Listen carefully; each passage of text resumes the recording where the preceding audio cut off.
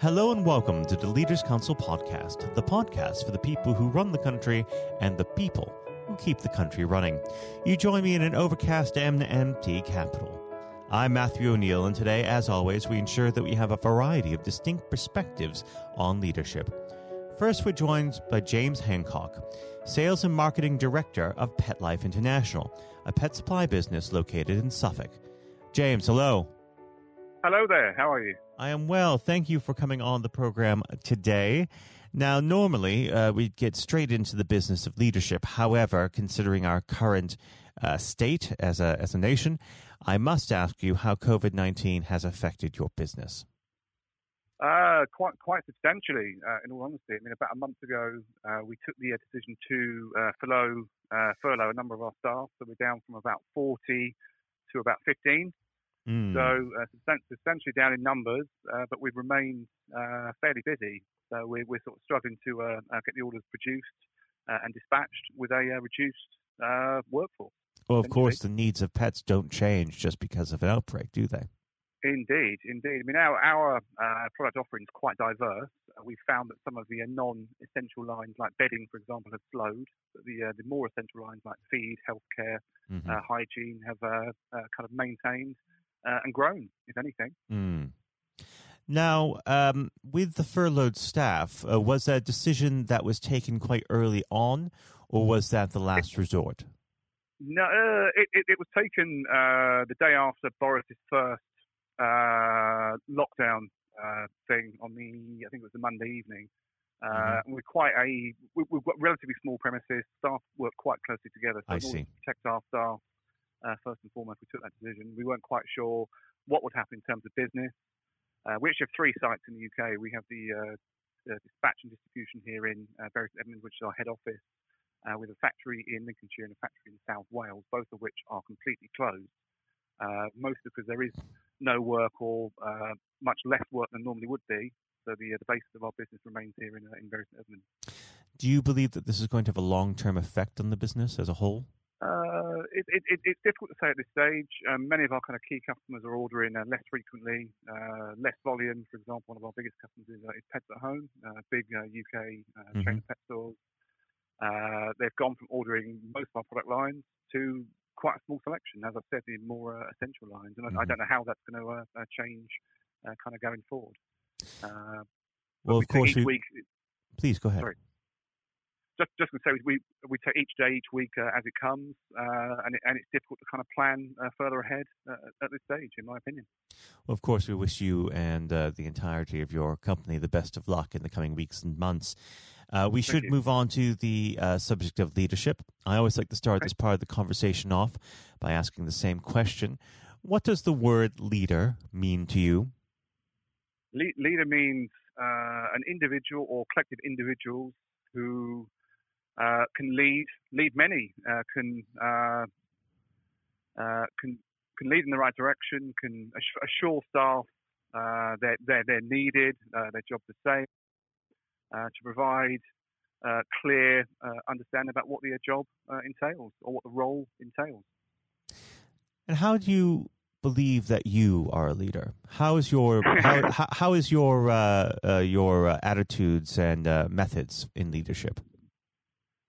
My attitudes are very much that if I can give my staff the right example, if I can do anything that the business is involved in the business, from warehousing to picking and packing to production, and I can show the staff that I'm able to do those jobs, and that I believe they're much more willing to do them to a better and more efficient degree. So I'm very, very happy and willing to get stuck in right at the very bottom and go right through up to the very top. And I hope my staff will follow. So it's very much a lead by example method. Absolutely.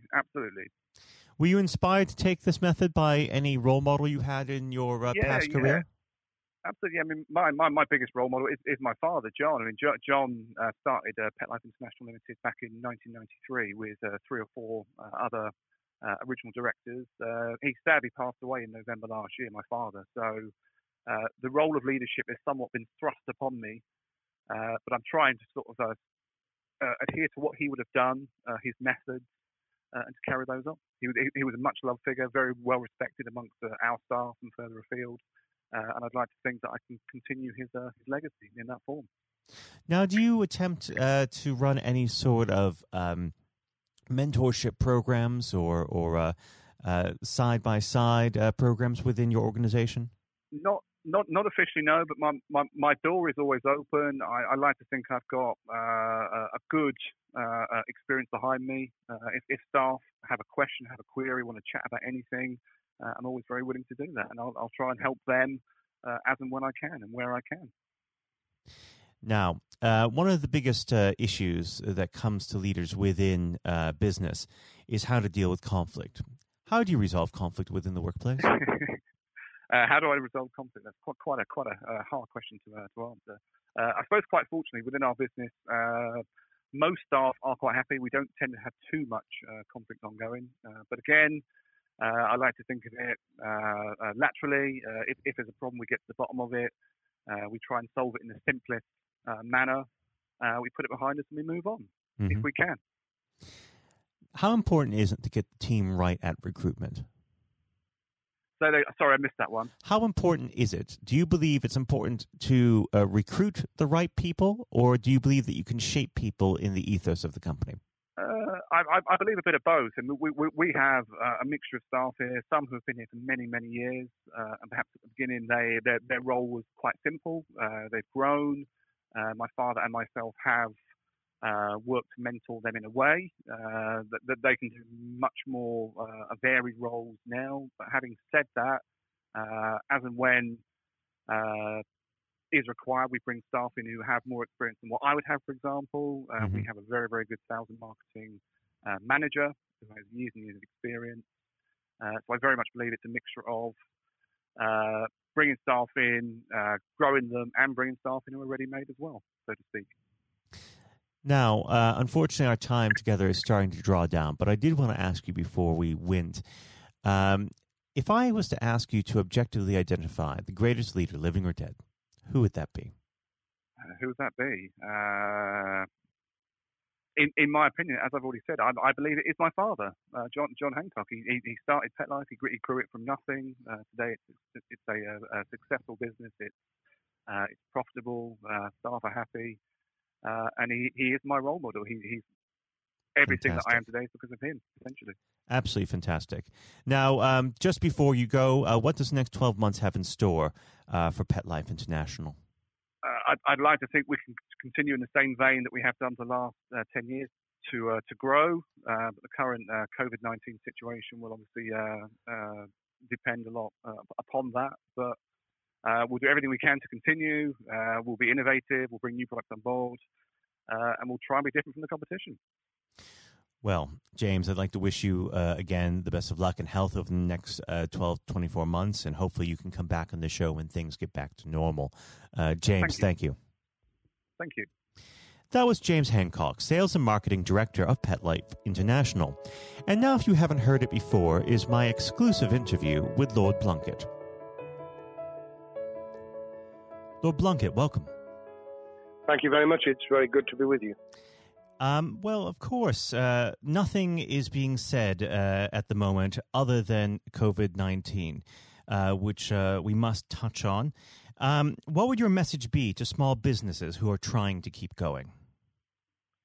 Well, I think the last ones standing will be the ones that thrive when we get back to some sort of normality. So it's have confidence and courage.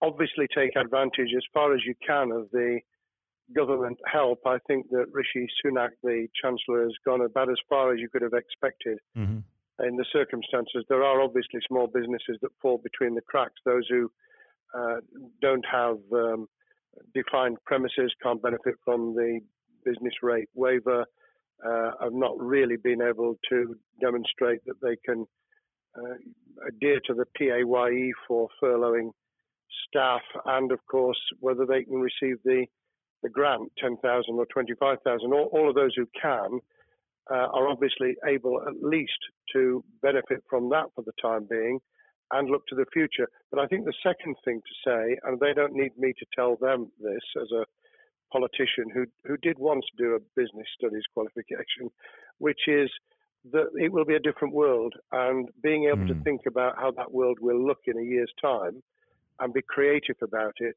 and learn from not just what's happening to you at this moment in time, but to others around you and the sector that you're working in, that will be really important. Do you feel that the long-term effects of the COVID-19 outbreak will in some ways be positive for British industry? Well, only in the sense that people are having to be creative, they're having to adjust and innovate. Therefore, they're thinking about more productive, if you like, greater productivity ways of delivering the same service or delivering the same products. And in that sense, I think we'll have temporarily at least very much higher unemployment than we've become used to, but we'll probably have a burst of productivity, which will help with the recovery. Whether it will help with the inequity of the way in which our economy is imbalanced, both between services and productivity and the production of goods and services, I'm not sure.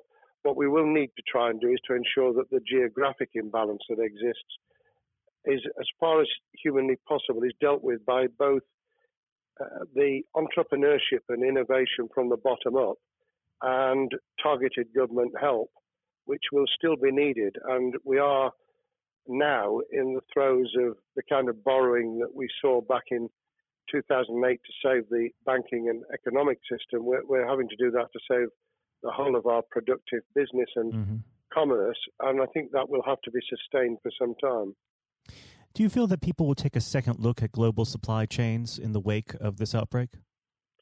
I think there's going to be much more creative ways of using local supply and linking up inside sectors much more effectively. And I hope that the Leaders' Council will be able to play a part in that, in the sense that people who have something in common, a synergy in terms of what they're delivering, whether it's a service or whether it's manufacturing or whatever, will be able to see that there's a good outcome from knowing the sector better, linking with people, not just geographically, locally, but those in this country who may not have been on the radar in terms of what they produced for the supply chain. And of course, ensuring, because there's quite a lot of fraud going on as we speak with people getting into cyber attacks, that they'll also take account of going into the cyber security side effectively as well. The more we are online, the more people who are working from home, the more vulnerable those businesses and their supply chain become. And that's something to think about as well. How important is strong leadership at the moment? Well, I actually think that it's brought to the fore leadership in a whole range of areas, from obviously government itself, and there's been ups and downs with the Prime Minister's severe illness, but all the way through the public and private sector, people have, to use the jargon, stepped up, and they've shown local, regional, national level the kind of leadership that Britain historically was very good at. Regrettably, we've not seen the same on the international scene for all kinds of reasons, but maybe we will in future. So I think out of this will come experience of people who have seen an opportunity to do good, as well as seen an opportunity to provide a good service or goods, including, for instance, shortages for the health and social care system, the food chain and the like, but also I think in terms of seeing the synergy between the private and the voluntary sector and using people's commitment to each other in a very positive way. I'm not sentimental about this. Things will revert. But actually, I think there's a kind of moment of moral judgment of people feeling that they've got a role to play outside the immediate survival that they're engaged in. And if we can hang on to a little bit of that social responsibility, that will be a very positive outcome. Absolutely. Now, what's your broad view of how the government is responding to this? Are you broadly supportive of their measures? Well, it may surprise people to hear that I have been very supportive. Of course, there's been legitimate criticisms about the speed of response on protective equipment and on issues relating to testing. But my own view is very similar to the challenge that was made to the Prime Minister of Italy when people said, why didn't you close Italy down faster?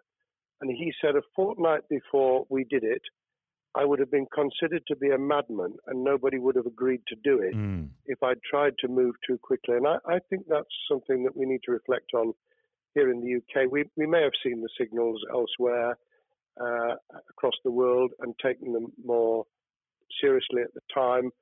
Hindsight is a wonderful thing, but as someone who's had his life in the opposite political party to the present government, I think that with some hiccups and mistakes, they've not done a bad job in what has been incredibly difficult circumstances. And you're absolutely right. In a liberal democracy that we live in, it's very difficult for people to swallow orders given to them from government. Well, the UK and the US, and to some extent the Scandinavian countries, have a very different history and therefore interest in maintaining the freedom to decide and the persuasion and consent that's required. Those countries that have experienced one way or another totalitarianism over the last century have a slightly different way of coming at this. I don't want to exaggerate it, but I think that that's why getting the balance right of getting people to go along with what you want them to do in their interests as well as the nation as a whole is a sensible, proportional balance. And I think we now need to adjust to the coming out of the crisis gradually, readjusting to recovery in the same way. Now, something you've mentioned recently on this balance is the police overreach in the enforcement of the COVID-19 structures that have been put in place. What have they done right, and where have they gone too far? Well, I think that they were interpreting what was not necessarily as clear advice as it might have been for all kinds of reasons, because people were feeling their way. I think what's come out of it has been a demonstration by local police services in some parts of the country that they could get people to do what was needed without the heavy hand of drones overhead or people being told that they shouldn't be walking in the street, because this was all about self-isolation, not incarceration. It was about getting people not to pass the infection on to each other and therefore to provide distance rather than to make our lives a misery.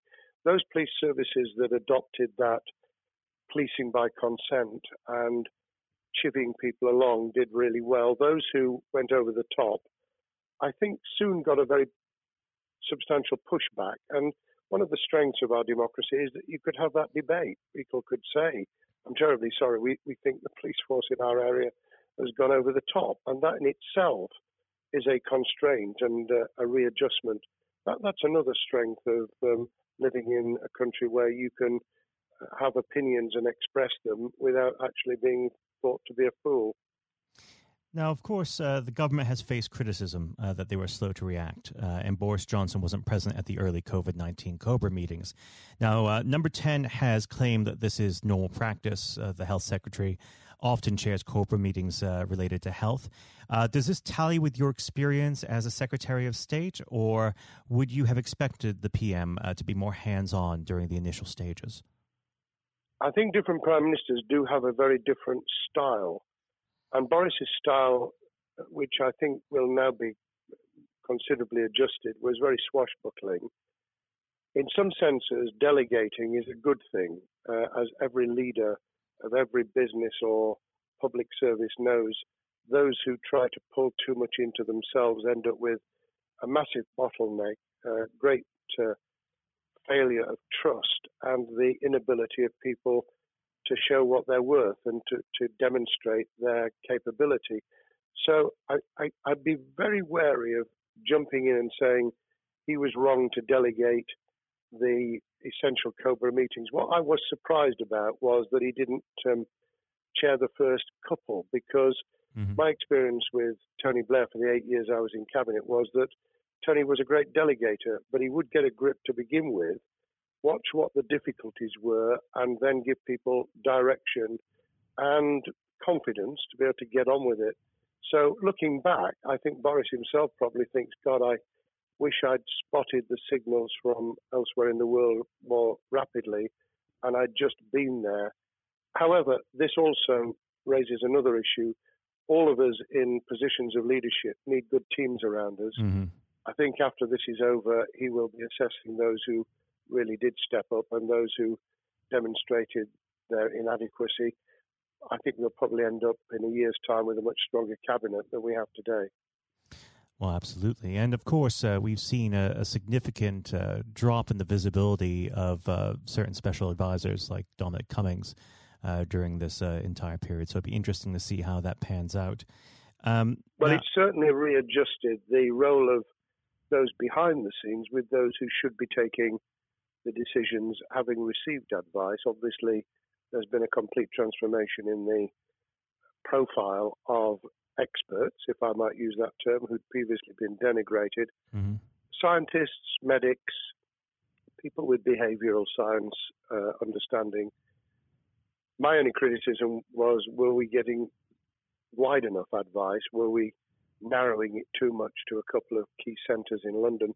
But that's because I've always been adverse to everything being London-centric. I think there's great expertise, wisdom, experience out in the sticks, and we should use it.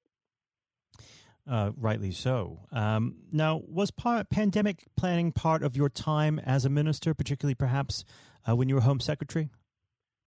Well, it was, but it was on the back of risk arising out of counter-terrorism measures. Right. I was the Home Secretary for 3 months when the attack took place in September 2001 on the World Trade Center and beyond. We did an enormous amount of scenario planning, both desktop and real. On the back of that, it was very heavily orientated to future developing terrorism risk. I certainly got involved with talking about pandemics. I remember being at a seminar in Edinburgh where the university there had done a lot of work itself on the issue of pandemics. And of course, we saw SARS and other things emerging. I think people have criticised the government for not picking up the report from 2015, 5 years ago. I think that what happens is human nature kicks in. You deal with what you're immediately faced with. You can sponsor reports, and this is true of business planning, of course, as well, and scenario planning for what business continuity will look like, recovery plans for business, what will happen if there's a cyber attack, what happens if there's an energy shutdown. These kind of things you can look at, but you're immediately turning your eyes to what's in front of you.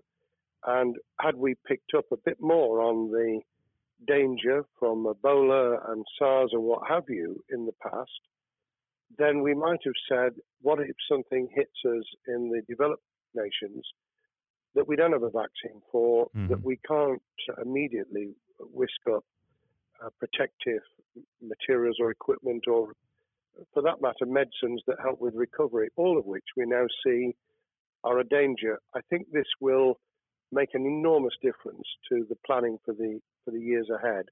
I hope it will be widened so that we don't just look at what's happened, because very rarely do you see something exactly repeat itself. Some of the circumstances will be, but others won't. So that's why I've put emphasis in what I talk about on looking at the other virus, the cyber attack scenario, which could be just as dangerous in a world of just-in-time provision. One of the miracles of the modern developed world, except for the very poor, has been the distribution of food. A lot of it on computerized, technologically advanced systems. If that were to come down, we'd be in real trouble. So I think we need to think those sort of scenarios as well. So have a full plan across both sectors, biological warfare, pandemics, and cyber warfare. Yes, and to do so on different levels. I think again, thinking global but acting local, we need a lot more to think about what would happen if something took shape that actually broke down those national and global chains and how we would cope. And without, obviously, we've got enough fear and anxiety to last a lifetime. Without creating even more anxiety, we can think about those things for the future in a more rational way, I think. Now, aside from the physical threat of the virus, one of the things that people are vastly worried about is the effect on the economy, not just the national economy, but also the world economy. Now, it has been said by certain parties, and I'd like to garner your thoughts on this. Is there a danger of the effects of the lockdown being even worse than those of the virus? Were it be prolonged, I fear that balance would tip the other way. It is about proportionality. It is about balance. It's the wisdom of Solomon, really, to get the moment right when you start to move and then to move quickly. There's no doubt whatsoever that we are stocking up, not just on the economic and employment front, which will be devastating enough, but on the health and social well-being front, enormous challenges, and they will need careful handling because there's a lot of people whose lives, for a variety of reasons, are at risk in the future on a scale that we've been dealing with over the immediate handling of the pandemic, concentrating really hard on those affected by COVID-19, those sadly who have died or been seriously incapacitated. That will roll over into the economic, the social, the mental health and cultural well-being of the nation, and that will need all of us to pull together as well. Absolutely. Now, do you believe the government's doing enough for business? I think that the speed of reaction once the scale of the pandemic was clear was very good. I've praised Rishi Sunak for his action. Remember, a chancellor who only just come into office was planning to deliver the budget in the middle of March and has had at least three equivalent budgets since. I think he's handled it very well. Understandably worried now about what we're doing to our economy. The level of borrowing is sustainable because of low interest rates, but it reaches a point, of course, where it tips over so that you can't then do the kind of structural investment requirements that the government were laying out before and in the March budget. And those will have their consequences as well as a planned payback over many years. I think we've learned something over the last few months. We needed to take immediate action. We don't want another round of austerity equivalent from 2010 through to 2019. I don't think the nation, on the back of what's happened and the challenges we have, could take that. And therefore, we need a different plan, economic plan, over a much longer period, just as we did from the Second World War all the way through to 2002, when the final American loans were paid off. Now, of course, one thing that's on everyone's lips, how much longer do you believe that the lockdown can go on for? I believe that we need to be substantially back in action as an economy in June.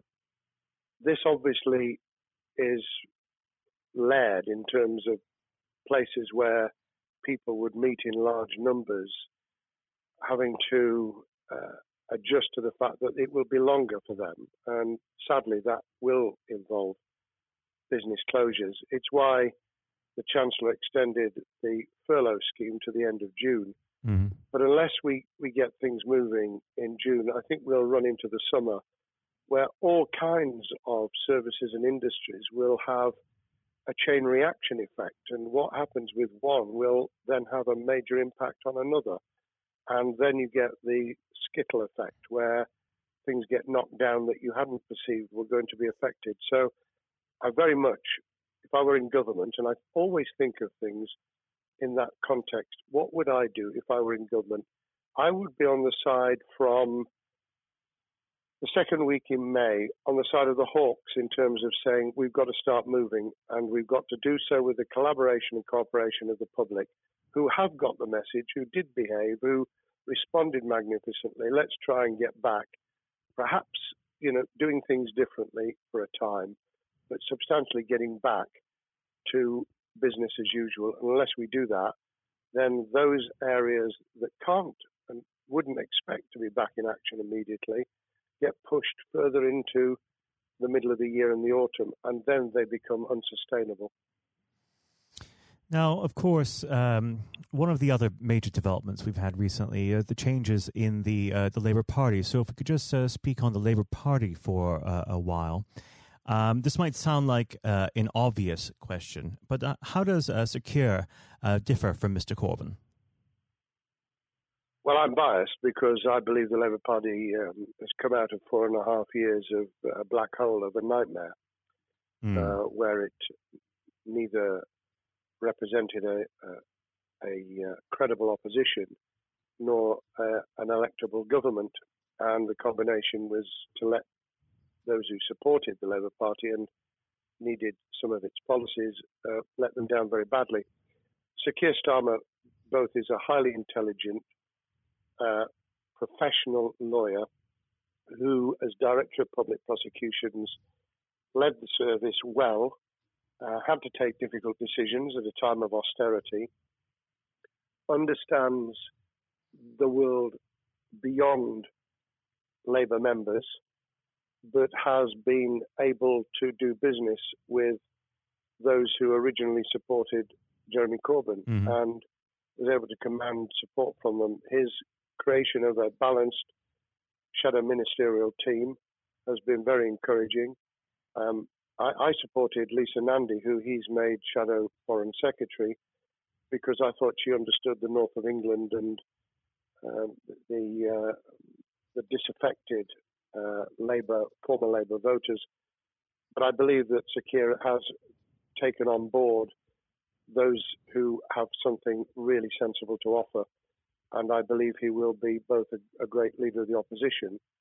More importantly, he will then present himself as a credible alternative Prime Minister. And all governments need an alternative government at their shoulder.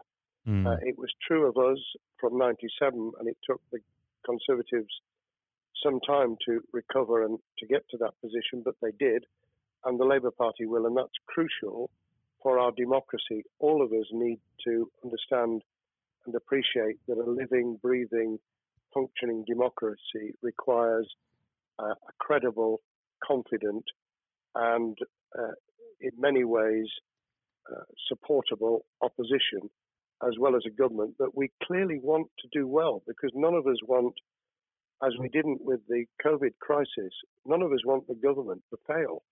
We want to see our economy recover. We want our social well-being to be taken into account. We want to overcome deep-seated inequality and poverty, and we want to do it with enterprise and entrepreneurship and business playing their role. And that is about leadership nationally, locally, in the private and the public sector, people with ideas, with confidence, with the ability to pull teams around them, above all, to have some idea of what it is they want to achieve and a very good idea as to how to achieve it.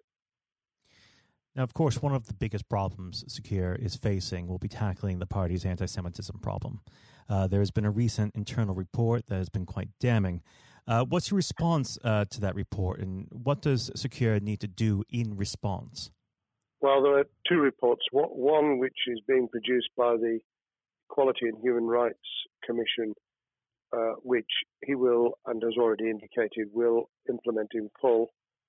The second was a leaked report put together by the supporters of Jeremy Corbyn, 800 pages of private interchanges on social media, which he has, Keir Starmer, set up an investigation to identify who did it, who leaked it, what the content was, does it have any salience and lessons for us, and where necessary, action will be taken.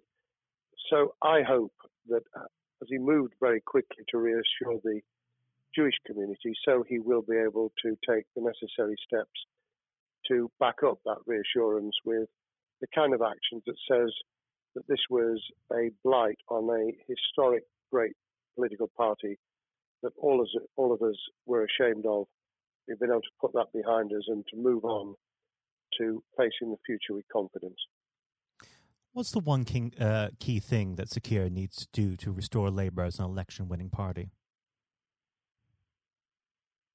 I think Sir Keir Starmer's major challenge is to convince sceptical voters that Labour has not only reverted to a party that they can support because they can see it acting, developing, presenting as a credible alternative government, but also that the lessons have been learned from the fiasco from 2015 onwards. In other words, there have to be very clear signals of substantial change, not just the right words, not just reassurance that we're not going back to some of the crazier policies, but actually that we've understood why the electorate rejected those policies so substantially in December 2019. If people get that message, they'll understand that the Labour Party has